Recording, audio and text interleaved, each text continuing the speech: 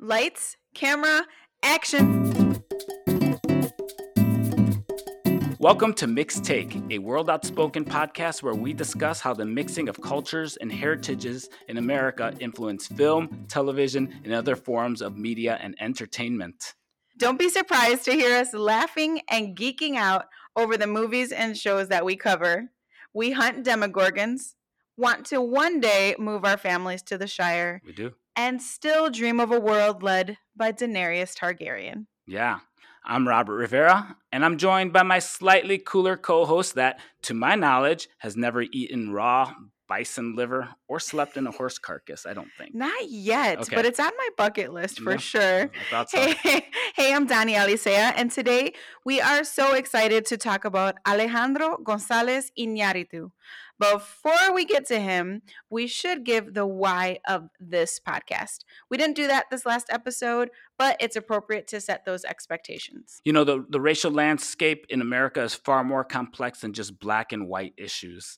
When we think about America, it's the land of many ethnicities, but it's the mixing of those ethnicities that continues to shape America in a very unique way. For more on this, actually, you can check out the World Outspoken's article, Beyond Racial Binary. So you can go to worldoutspoken.com to actually check that out. .com. Yeah. Yeah, and I think another reason for this podcast is as the population of this country continues to diversify, just globalization. It's no longer satisfying, I think, to see entertainment just reflect one culture or two cultures, just be white or black, but there's Pacific Islanders, there's Southeast Asianers, there's dozens of countries in Central and South America that all have their own unique cultures, and so we want that represented. It's nice to see people of color in movies. It's nice to see them represented in the cast. But we actually want to go beyond that. We want to see filmmakers, producers. We want to see studio execs. Yes. That are people of color who are making these movies and representing this mixed reality that we see in America. And so that's what we're highlighting actually this season are some of those creators. Yeah. So as we highlight, we're just interested in showing the change, the diversity, and the beautiful depth and perspective that these mixed cultures bring to our screens. Yeah, definitely. With that said, that leads us to our quick takes. Quick takes, they're my fave. Yeah, definitely. Before we dive into the life and the works of Alejandro Iñárritu, Dani, what's your quick take on him? Okay, so the United States is an immigrant nation, and even with the diverse backgrounds that each of us brings to this very beautiful country, you cut me, I bleed, red, white, and blue. Mm-hmm. We have so much more in common, and with literally every person around the globe. And what Alejandro Iñárritu masterfully does is he invites us to grapple with questions that we're all asking, questions related to purpose, to love, redemption, and hope. So that's my quick take. Robert, what's your quick take? Oh, thanks for asking. Oh, hey. Yeah. Alejandro González Iñárritu is a non-linear storyteller that grapples with difficult questions and leaves many of them unresolved at the end. That's what I find fascinating about his movies, and I can't wait to dive into that a little bit more. It's like resonance in jazz. It's like it leaves you uneasy. It leaves you like, oh, I'm not quite comfortable, but that was super dope. Loved everything about it. 100%. So, maybe Alejandro Iñárritu, he's the jazz of cinema. Yeah. Hey, we figured it out. That's really fitting, actually. And so that leads us to what we call the pre-production and a runtime. So this is the part of the show where we explore the life and career of Alejandro González Iñárritu.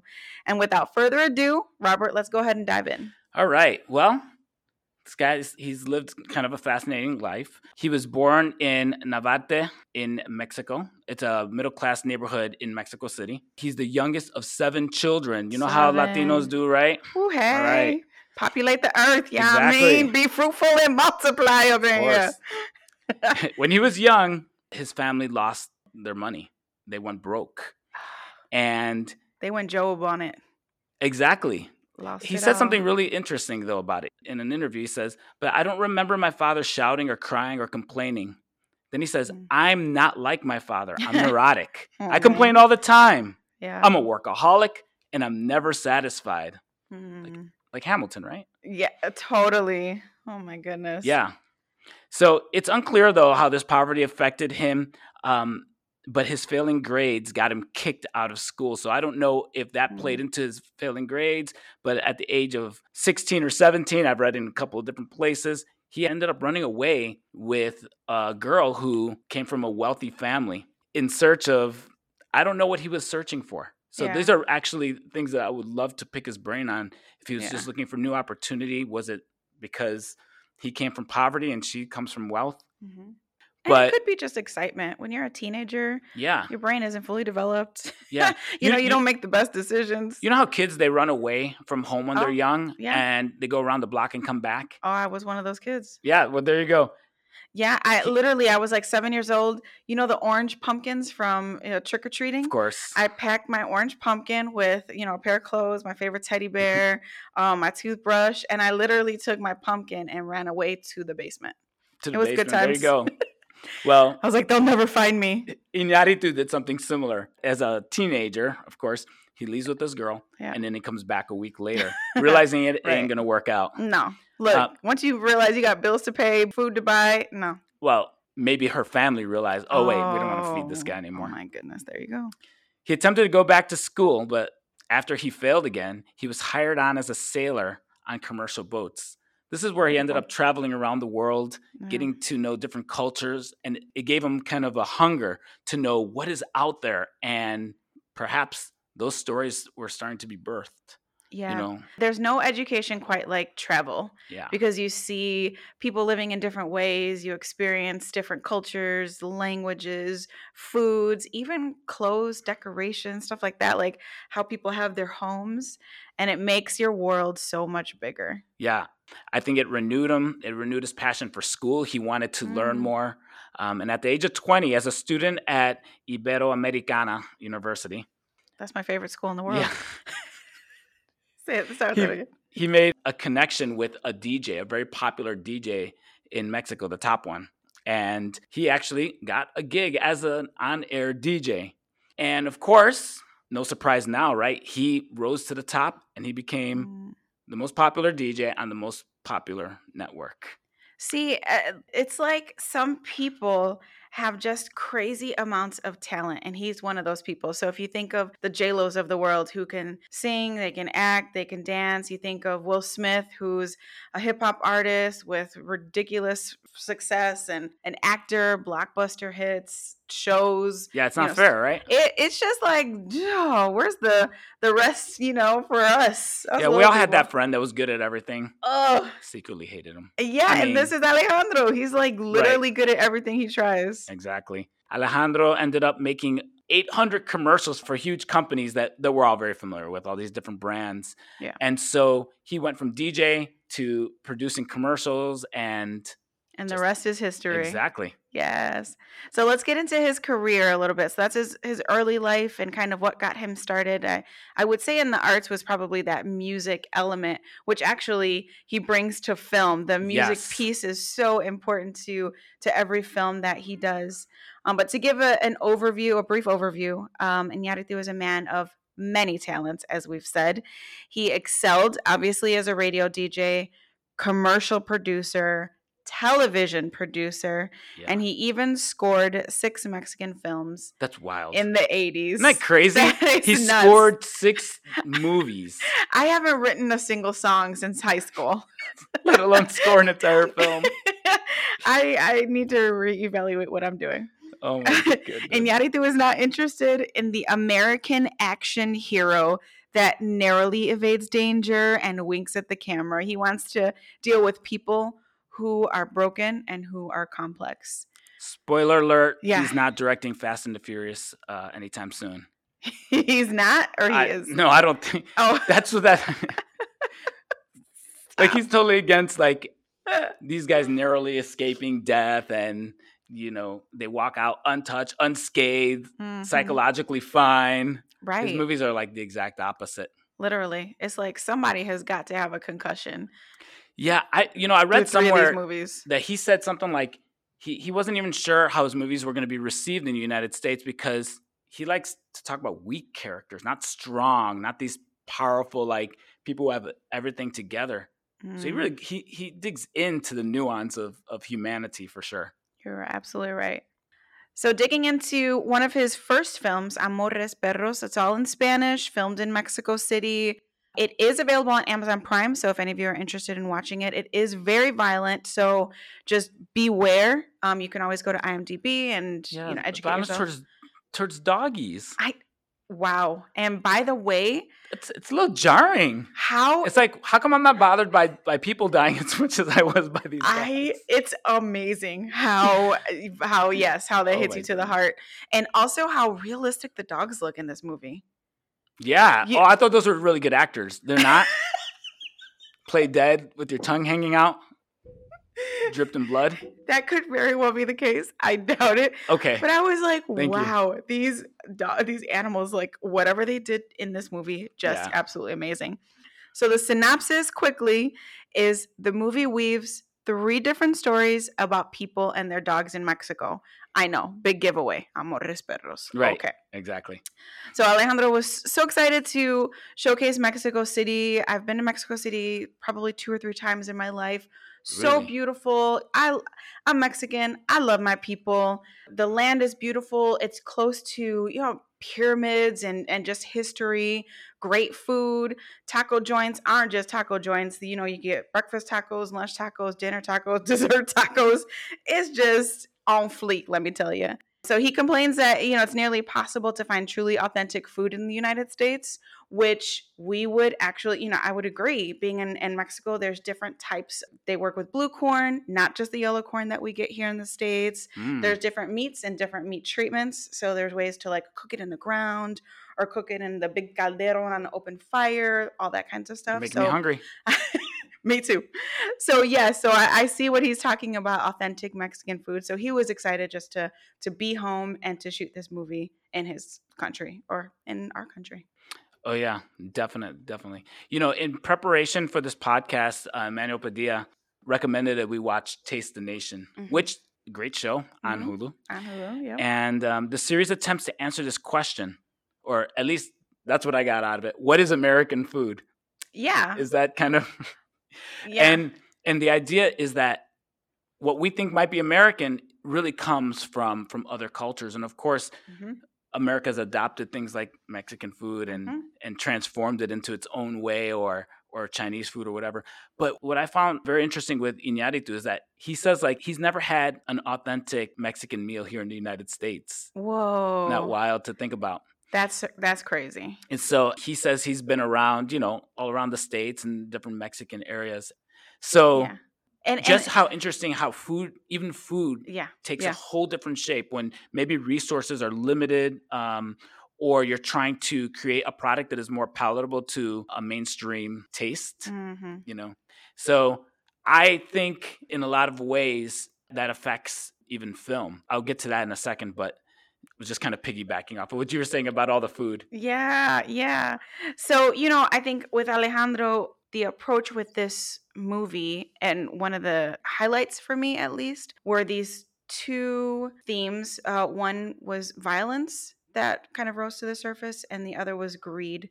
In the violence section of the movie, and sorry for any spoilers for those of you who are interested in seeing this, I won't give too much away. But at one point, I think the movie's pretty old by now. yeah, 2001, I think. Yeah. So 19 years, but nonetheless. 19-year spoiler.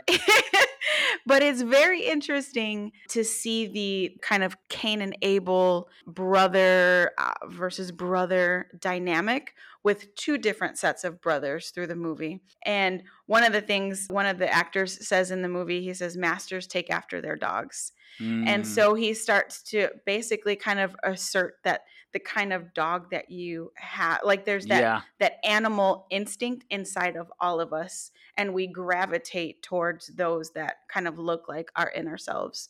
So some of us are more docile, some are more, gentle and cuddly, and some are just violent. And really the violence is what he harps on, I think, in this movie. Yeah, definitely. There's brokenness, I would say, as well with that, because each scenario deals with brokenness. You have brothers who have a broken relationship. You have a husband who is Oh man, that guy leaving his wife for another woman. Yep. And then you have a father who has been disconnected and he's pretty much homeless. We won't go Yeah. into all the ways that the dogs weave the stories together, Yeah. but they weave the stories together in a very interesting way, in a very artistic way. Yeah, yeah. I would say the other thing about this movie particularly is the greed and lust factor, kind of what you mentioned with this husband who has a beautiful wife and he has beautiful daughters and just is not satisfied. And how I think that's just a very human plight. We can have something and just not be satisfied with it, wanting to know, is the grass greener on the other side? And my mother would say it might be greener, but because there was more caca over there. Yeah, So exactly. it's like, really, is it better? You know, That's great. I just like because that. it's greener doesn't make it better. Exactly. So being, learning contentment instead of this greed or this desire for more Yeah. is, I think, another kind of big element that he has in his film. Coming from a third world country, you don't need more to be happy. You need Right. satisfaction. You need contentment. Yeah. It's interesting that this movie was well received in Mhm. Mexico. It was embraced. Mhm. He told a story that kind of hit a mainstream audience and highlighted a lot of their culture that maybe people don't normally see. And I think that for Alejandro, what he was trying to do here is he's trying to give the world a more complete view of Latinos, because in Mhm. his mind, in America, and this is true, we grab a couple of Latinos and we say, oh, all Latinos are like this. His example was Ricky Martin, because that's who was hot back then. Yes. And in order to be Latino, or people in their minds thought that Latinos were these butt shaking dancers, and he was like, no, that's not. He does not represent all. It's not the sum aspects of the total culture. of all of us. Exactly. Yeah.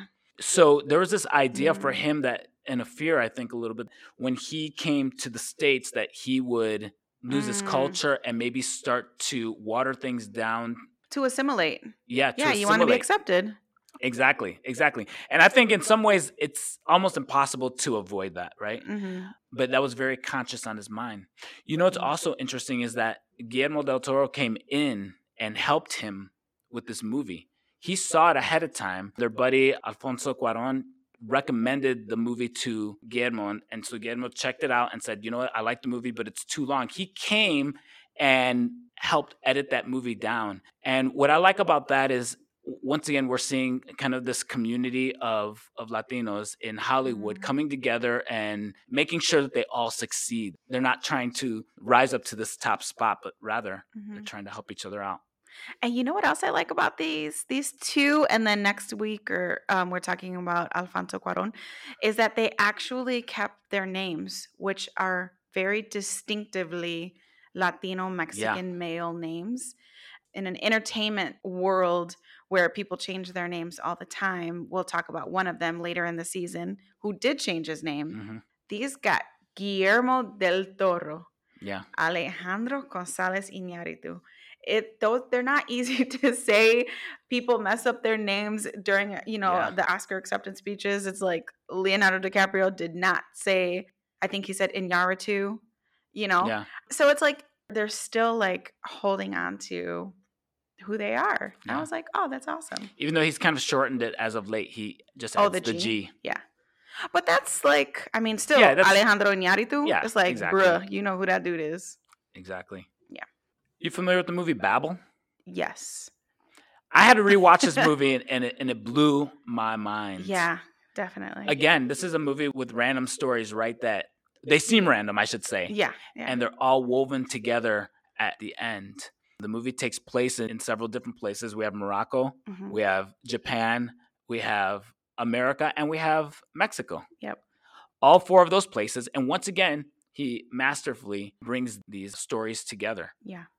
So this is, I would say, a story that juxtaposes privilege against poverty. And I think asserts that in the end, we all experience pain, tragedy, and loss. If you've got money, if you don't, if you've got food, if you don't, if you've got family, if you don't, there's tragedy coming your way at some point, or loss that's coming your way at some point. Here's what's interesting is that when he tells his stories, there is no person that's perfect. Yeah. So when I'm reading the Old Testament, and this is one of the reasons I really love reading the Old Testament, is that we don't get a lot of commentary on some of these characters. They do things, we see the consequences, and we see, or sometimes we don't see the consequences. Yeah. I brought this up, and I like some of the pushback you gave, that King David was a man who he had an affair, right, with this woman. And then to cover up the affair, he killed her husband, right? And he made it look like... Shocker. Yeah, he made it look like it was an accident or if it was, like it was in war. And I said, but we don't look at King David as a villain. But you told me...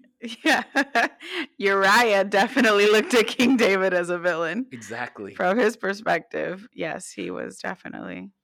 And then David's son Solomon is another one that kind of baffles us. There's so many stories in the Old Testament that don't seek to answer every single question. They're not trying to package these people neatly for us. And I feel like Iñárritu does the same exact thing. Like, he gives us these characters, and at times we're like, oh, these people are so horrible. And other times you're really feeling bad for them. Or I should say compassionate. Like, you're feeling deep compassion for them and their mistakes, and realizing that, hey, you and I are sometimes, we're like one step away from making some tragic mistake in our life. Absolutely. One single decision. It's like, you set up your dominoes all in a row and you click one domino and it affects the entire rest on the table. And that's essentially what this movie suggests, is there are certain decisions that we'll make in our life that then affect so many other things, and there's no way of knowing what that one decision is going to be. So take heed. The Bible says, take heed, you who stand, lest you fall. Is like, man, guard your heart, guard your steps, because you just don't know what the one decision is going to yield in the end. And again, we're all going to experience pain and loss. It's just a matter of when and, what decision it is that may bring on this loss. Yeah, and the movie deals with so many different complex things. Yeah. Just to kind of walk through the movie, you have a Japanese man. He seems very wealthy. He went out hunting in Morocco. He gave this high-powered rifle to a local in Morocco. That guy ended up selling the rifle to another man who had two sons. That man then turned around and gave the rifle to his sons. Didn't really give a whole lot of instruction. Just said, shoot the jackals. Keep the jackals away from the flock. Yeah. But the kids wanted to test, is this gun as powerful as advertised? And so they shoot a bus that is very far away. And at first it looks like nothing happens. Then the bus stops. And you realize, Cate Blanchett got shot! And oh my goodness. Then you have it turns into these wild scenarios where now they're in the middle of the desert in Morocco. They don't know how to get back. There's no hospital nearby. They're freaking out. And their kids are back home in California with the Mexican nanny. Yeah. Like, she has these kids and she has this dilemma. Her son is getting married in Mexico, but she has nowhere to take the kids. So she calls an audible and takes the kids to Mexico. But we find out later, border without papers, without parental approval. Yes. With all that right. Yeah. And just how all the dominoes fall, and how each one of these scenarios kind of leads to a tragedy. And I didn't even mention the Japanese businessman's daughter who's deaf, and she's looking for love and approval, right? I mean, I get the sense that she's very lonely in this world. Yeah. Yeah, I really appreciated Alejandro shedding light on so many different types of characters in the world that often get marginalized, or, like Guillermo does, vilified. So we have Mexicans. At one point, the two children from the American family are in the car, and they ask the two Mexicans, that their nanny and the nanny's nephew, and they say, "Isn't Mexico dangerous?" And the nephew looks back and he says, "Yeah, because there's Mexicans there." Yeah. And it's like, all Mexicans end up being vilified. Yep. It's like, why put everybody in one basket, one fell swoop? You make a judgment on a whole country of people in the Middle East. After Cate Blanchett gets shot, Brad Pitt is trying to argue for the tourist bus to stay where they are, because they're trying to get medical attention, and all the tourists want to head back because the air conditioner is not on and they want to be comfortable. Yeah. And they're scared, I think, too. Absolutely. But they're not recognizing this is a very serious situation. Exactly. Yes. Right. One of the guys says, man, there was a slaughter in Egypt of 30 Germans who XYZ. Yeah. And it's like, oh man, he just puts all these people into the category of terrorists. But in the film, what he's learned on in the news. exactly. It starts to pervade their thoughts and opinions about this whole demographic. And earlier in the film, a couple of townspeople were talking and they're like, there's no terrorists here. Exactly. But little do the tourists know, they have their own preconceived notions Right, and right. ideas. They're like, yeah, that's exactly what they would say. Yeah. And then the third, of course, is the deaf culture, which Yeah. many, if you don't have a deaf friend, relative, coworker, classmate, you don't know much about the deaf world. So at one point, the deaf girl, there's some police officers who wanted to get her attention and they tapped her on the shoulder. If you know anything about deaf people, it's the worst thing you could do because it's very startling. What you're supposed to do is wave in front of their face to get their attention, and then they look your way. So I was like, oh, wow. He even went so far as to show kind of the ignorance that people have of how you interact with a deaf person and then their perception. So they go to a nightclub. Alejandro has, the scenes where there's music and then it'll strip the music down and just show you what she sees. Yeah. And so it's, the deaf versus hearing, that juxtaposition, which was so very cool. I was like, wow, he's giving us insight into all these different marginalized, judged people groups, which I thought was very cool. The attention to detail is incredible. Mm-hmm. Absolutely. He gives us tons, and it feels so satisfying to watch. The end, like you said, there's some dissonance to it, and you're like, exactly. Oh, but what happens to this family and that family, and what about this girl? What does the rest of her journey look like? Yeah, we're left with just where we are in life. Exactly. Tough stuff, and we don't know necessarily what's next, but we as believers would say we cling to the cross, and he knows. Exactly. So as long as I can trust in the one that knows, I'm good. Preach. Yeah. Babel was a wonderful, wonderful story. Yeah. Birdman's an interesting one. Whew, Birdman. Holy moly. The floating opening scene was crazy. Oh, my goodness. Yeah, basically, it's Michael Keaton, right? He's best known for his role as Batman in real life. Yes. He's kind of playing almost that kind of role in this movie where in this movie, he played a guy named Birdman in Hollywood, right? He became famous off of this guy playing this character, Birdman, and he walked away from money, right? There was a sequel, maybe was it like a third or fourth movie or something that he walked away from and said, no, I want to pursue other things in my career. And so where we find him now is he's trying to make it on Broadway. Exactly. Yeah. In this film, you have kind of a washed up actor trying to make it in a different style of art form, acting, but it's a completely different world. Theater, that they deal with the snobby critics, they deal with the snobby actors, they deal with the well-connected individuals. They all know each other and have these deep, long relationships. And he's the outsider who's coming in with Hollywood fame, which these theater snobs judged. And he's at a point in his life where he's questioning, okay, now that I've kind of come to the end of my money, I've now, missed out maybe even on this Birdman thing, which is really a part of my identity, but I don't want it to be the whole of my identity, but it kind of is. And it doesn't really matter anymore. I've got this daughter who's telling it to me like it is and telling me I'm washed up, I'm old, I am irrelevant, I don't exist anymore. Man, what happens that, it's literally a midlife crisis for this guy.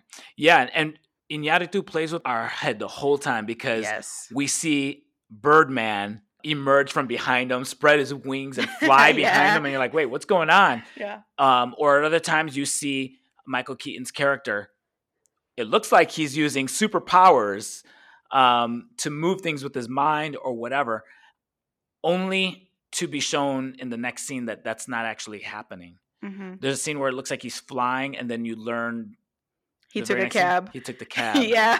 So he's playing with your mind the whole time, like, okay, what we see is really just in Michael Keaton's head the whole movie. Although the intro scene and the last scene, there's no resolution. There's no resolution to the floating, and there's no resolution to the flying. Oh my goodness. Yeah. That's a killer. So I don't want to give away that very last scene of the movie. Yeah. But yes.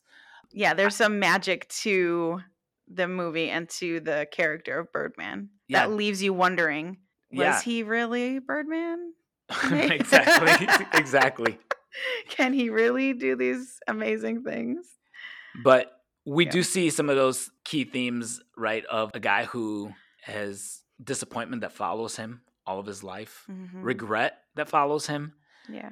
It's like Birdman is always there to remind him of Mm. the fame that he threw away. He's questioning himself now because, as you said, he's an outsider trying to get in and trying to become famous. He's trying to become successful on Broadway, and he is just really struggling.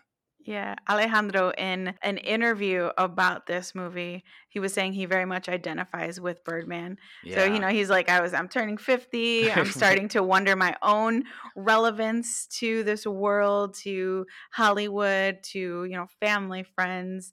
And so he's like, this Birdman alter ego that tells you, oh, you're the best and you're awesome. And then 20 minutes later tells you you're a failure, you're nothing, you're forgotten, nobody wants to see you or hear you. These two very real, almost bipolar voices exist in all of us. Sometimes we come to our own things and we're very confident in them, or we question everything about them. So Yeah. it's a very human, I think, experience when we try at something, whether we fail or succeed. Along the way, there's self-talk, and whether it's positive or negative, it's that Birdman syndrome. There's good stuff or there's bad stuff. Yeah. Oh, Birdman. Which leads us really Good to times. his latest movie, The quintessential. the one that people have seen. Actually, the one that's most Hollywood friendly as well. I feel like that ending has the most satisfying. Maybe not satisfying Hollywood ending. friendly, but had Hollywood appeal. Okay. So, like, because it's so violent and that kind Sure. of thing. I don't know that friendly is a word, but Sure. it definitely has the most acclaim. Yeah. I think. Definitely. Yeah. Okay. Definitely. So, The Revenant. Yeah. Starring Tell us Leonardo about it. DiCaprio, who's known for his roles in Titanic, The Mhm. Aviator, Inception, and Tom Hardy, who's known for his roles in Black Hawk Down, Mad Max, The Dark Knight Rises, Dunkirk. This is set in the 1820s, a story about a frontiersman on a fur trading expedition Yeah. who fights for survival after being mauled by a bear and left for dead by members of his own hunting party. That is the most epic scene Of all time. of all time. Yes. that might top the charts.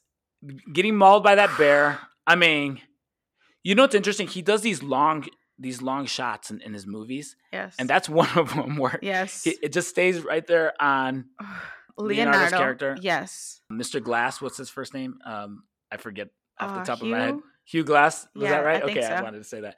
Hugh Glass is there. He has to just take it from this bear. This bear's clawing his back, Oof. stomping him, stepping on his head, grabbing him by the side and just kind of jerking its head around and Yes. just doing all crazy stuff. And you're just sitting there watching it, hoping that he's going to get away from this bear. And the scene lingers and lingers. Oh my gosh. It was like a boxing match, but the boxing match from hell. It was like, oh no, you know who's gonna win, but I guess in the end, well, I don't want to give it away. Y'all need to see The Revenant if you haven't seen The Revenant. I realize that part is quite gruesome, but it does show the resilience. I think it needed to show the gruesomeness for us to understand the resilience of Mr. Glass. Yeah. And what's really interesting about how Alejandro films his movies, he actually films them in chronological order. So even though it might be, it save money to, film this scene and this scene that both have a lot of snow at the same time and in the same location or something like that, he will actually come back and shoot those scenes. Interesting. And his thinking is this, that he grows along with the characters and the movie. And so The Revenant was actually, the ending was changed as they continued shooting because they felt as a cast they got to know these characters better and had a better sense of the decisions that they would make later on and that kind of thing, which I thought was just such a really cool art form to bring to Hollywood. Yeah. Because again, shooting out of order is something that's very typical and again is budget friendly. But for Alejandro Iñárritu, he's like, I want to stay true to these characters and tell the best story possible. And he said, for me, chronological order is the way to go. That's really interesting. Yeah. Wow. Well, of course, the themes of this movie again are very heartfelt, deep, things that we can relate to. He added a character in the real life of Hugh Glass. Hugh Glass didn't have a son. Interesting. But in this movie, he added a son that was half Pawnee Indian and half white. Mm-hmm. What's interesting, though, to me is that there's a quote in the movie, right, that he tells his son. He says, I told you to be invisible, son. They don't hear your voice. They just see the color of your face. You have to listen.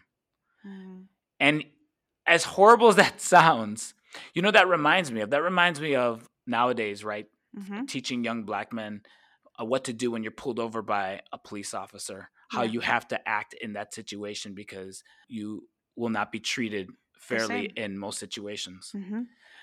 The same was true for this young boy, where you have to act differently because you're not going to be treated the same way. And even though he's half white, he was only seen as Indian and treated poorly because of it. I was so grateful for that storyline in this movie because it goes back to the opening scenes of this show and our discussion of why this podcast, why it's not just a black and white conversation. There's Native Americans that still live in this country, that still live on reservations, that are still marginalized and villainized.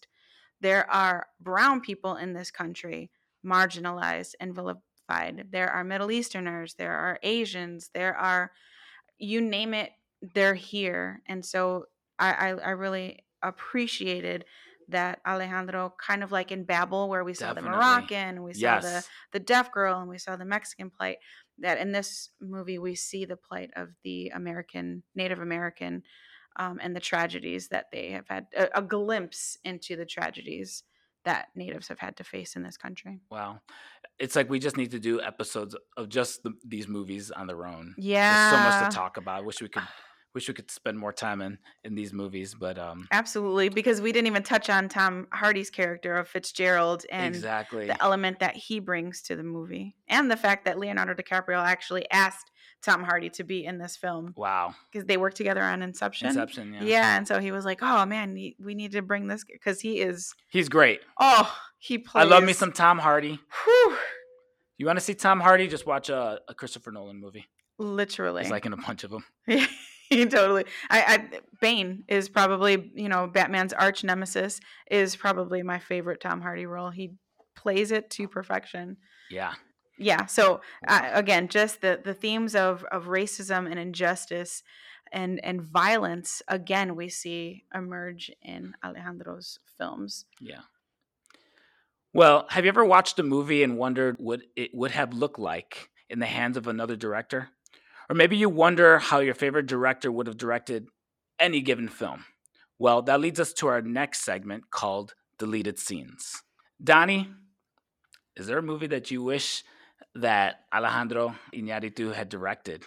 Okay, I would say yes. So if you've seen Bright in Netflix, starring Will Smith, aka The Fresh Prince of Bel-Air. Yep.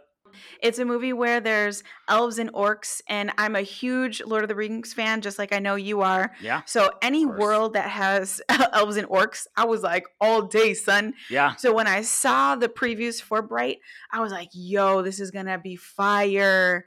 And as I was watching the movie, there were some great moments, like the elves and their superpowers, the struggle that orcs had with humans and the racism, if you will, that they experienced. I was like, wow, these are some very relevant... Racism toward orcs, not good. I was so mad. I was like, look, let the orc brother do his thing. He's bad. But it was fascinating to me, these really cool characters. And I'm like, oh, they're going to develop these people and it's going to be awesome. And then like 30 minutes later, the movie was over. And I was so disappointed. I was like, you didn't let me get to know anybody. I didn't feel connected to any of these characters. There was so much storytelling that was literally missing from the entire movie. So I think if Alejandro Iñárritu shot that movie or reshoots it or even does a series so that we can, further that'd be really interesting, get to know. Yeah, because I was like, a movie may not do this world justice. It might be very Lord of the Rings-ish, where you have these different groups of people and you kind of have to take your time getting to know some of the background, some of the lore, some of the whys of the tension between humans and orcs and the magicness that the elves bring and all that stuff. So I was like, maybe we need more time with it. But I would love to see. Yeah, it's a great concept. It's basically, what if the magic never died out and they're just woven into our culture nowadays. So exactly, you could live next door to an elf or an orc. Who knows? Absolutely. So Bright would be for me. Yeah. Mm-hmm. How about you? Any deleted scene that you would like to see Alejandro shoot? Definitely. Where's our movie on the Trail of Tears? Oh, I really want to see something powerful about the Trail of Tears. Donnie, you and I have both spent time in Native American communities. Yes. On the res. Yes. Exactly. And that's a very underrepresented population. He's already done a little bit with Native Americans in The Revenant. I would just love for him to take that as a backdrop and tell a story within that, the Trail of Tears. If anybody listening to this podcast knows Alejandro Iñárritu, please send this to him. He needs to make this movie. Robert, that is literally a genius. Because you're right. Where is that story? I mean, my heart is broken. Just the fact that it doesn't exist. It doesn't. It's literally the stuff that we sweep under the rug in this country. It's like, oh, we're not going to tell that story. That's just too tragic, or that's just too dark. And he doesn't shy away from that story. He sure doesn't. Those kinds of stories. So, yeah. We love you, Alejandro. All right. Finally, we come to the part of our show that we call post-production. Dun, dun, dun.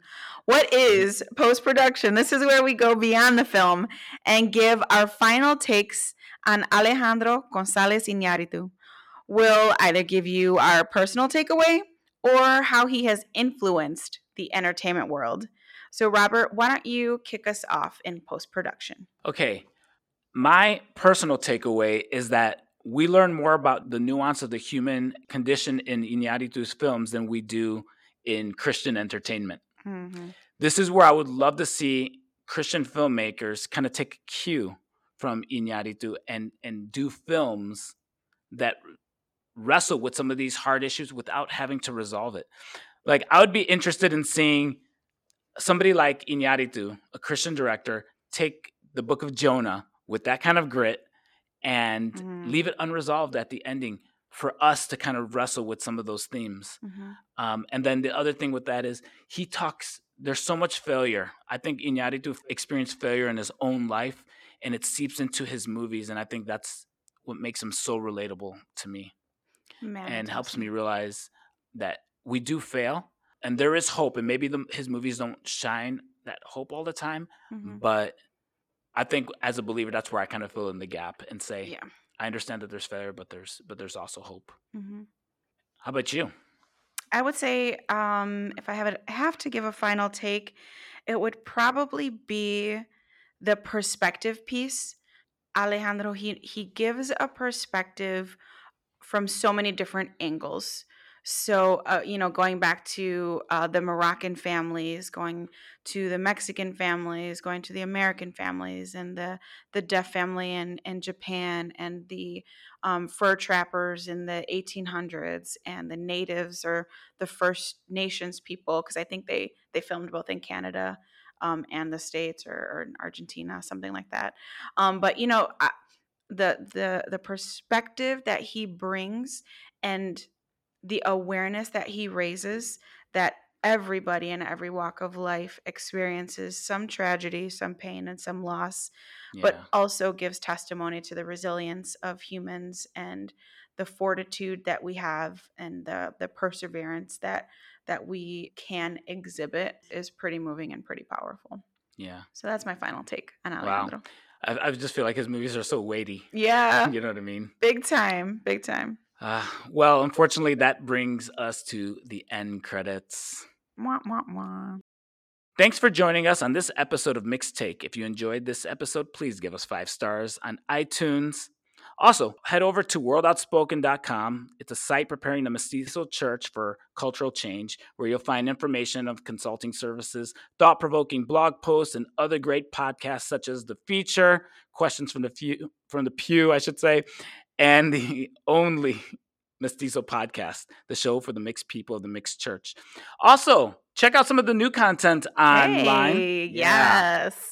There's an article by Kerwin Rodriguez called Are Black Bodies Cursed? Dominican Racial Identity and the Life of Oscar Wow. Shout out to Kerwin Rodriguez. And special thanks to our producer, Michelle Perez. Also, thanks to Emmanuel Padilla and the World Outspoken crew. We hope you join us again as we continue to dive into the world of culture influencing content creators. Until next time. Cut. It's a wrap.